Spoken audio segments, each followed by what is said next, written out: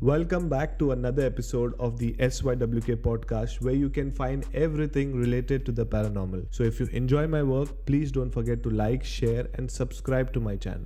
Now, without wasting any time, let's get started.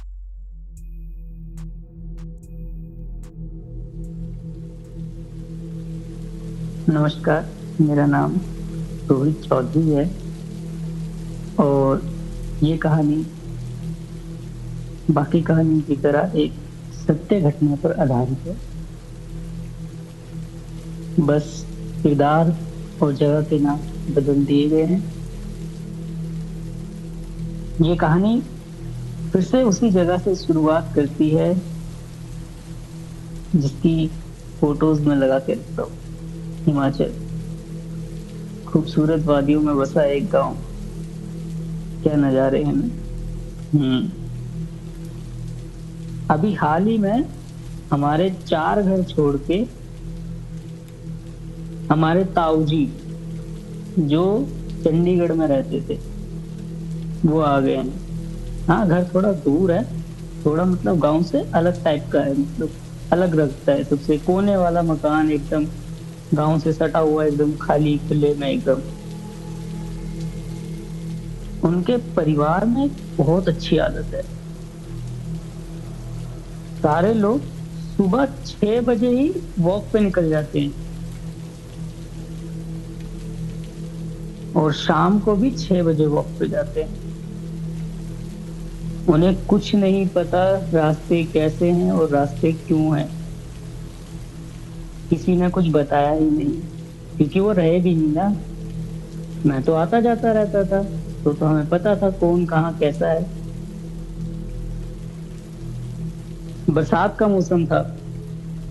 ये 7-7 foot ऊंचा घास चढ़ा हुआ था।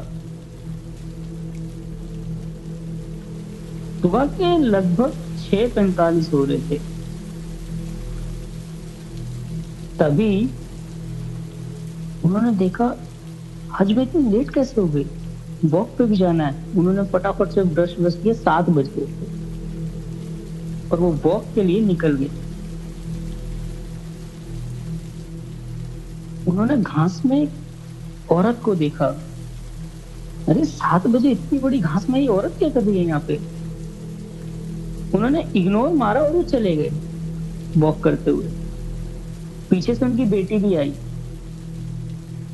उसने भी उसी औरत को अब रोड की तरफ आते हुए देखा।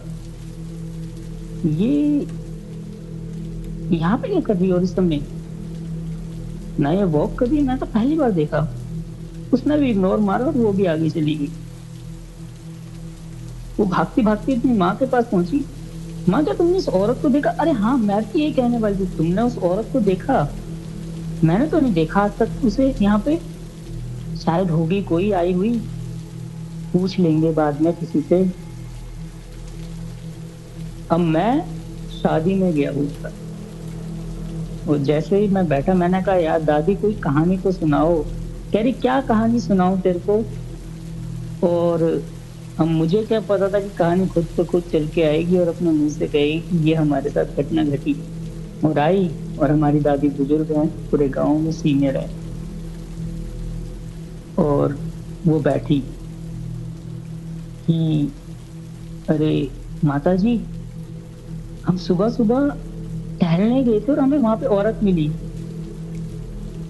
और मेरी बेटी को भी दिखी। हे भगवान, ये क्या हो गया? तुम्हारे को दिखी ना? तुम्हारे ऊपर कुछ किया तो नहीं उसने? नहीं नहीं नहीं नहीं, हमारे से तो नहीं, बस हमें दिखी है बस। चलो शुक्र है भगवान का कि तुम्हारे ऊपर उसकी परछाई नहीं पड़ी, वरना तुम्हारा जो हश्र होता तो वो तुम रोते और गाते वक्त भी बोलते। दादी ने कहा कि अगर तुम्हें इस औरत की कहानी सुननी है ना तो अपने छोटे चाचा जी से जाके पूछो कि परछाई पड़ते के साथ ही वो पूरे गांव में पागलों की तरह घूम रहे थे। मैं भी बीच में बोला, अरे क्या ये वही स्टोरी तो नहीं है जो चाचा जी पागलों की तरह चिल्ला रहे थे कि मैं तुझे देख लूंगा, मैं तुझे देख लूंगा? कह रही हाँ, ये वही स्टोरी है। उन्होंने कहा कि ये वही औरत है जो किसी किसी को दिखती है। जिसको नहीं पता होता उसे तो बिल्कुल और बकायदा उसी जगह पे दिखती है। तो 12-1 बजे हमें मना कर दिया जाता है उस जगह जाने से। क्या पता कब किसे मिल जाए। थैंक यू, ये थी मेरी कहानी, मुलाकात। आई होप आपको अच्छी लगी हो।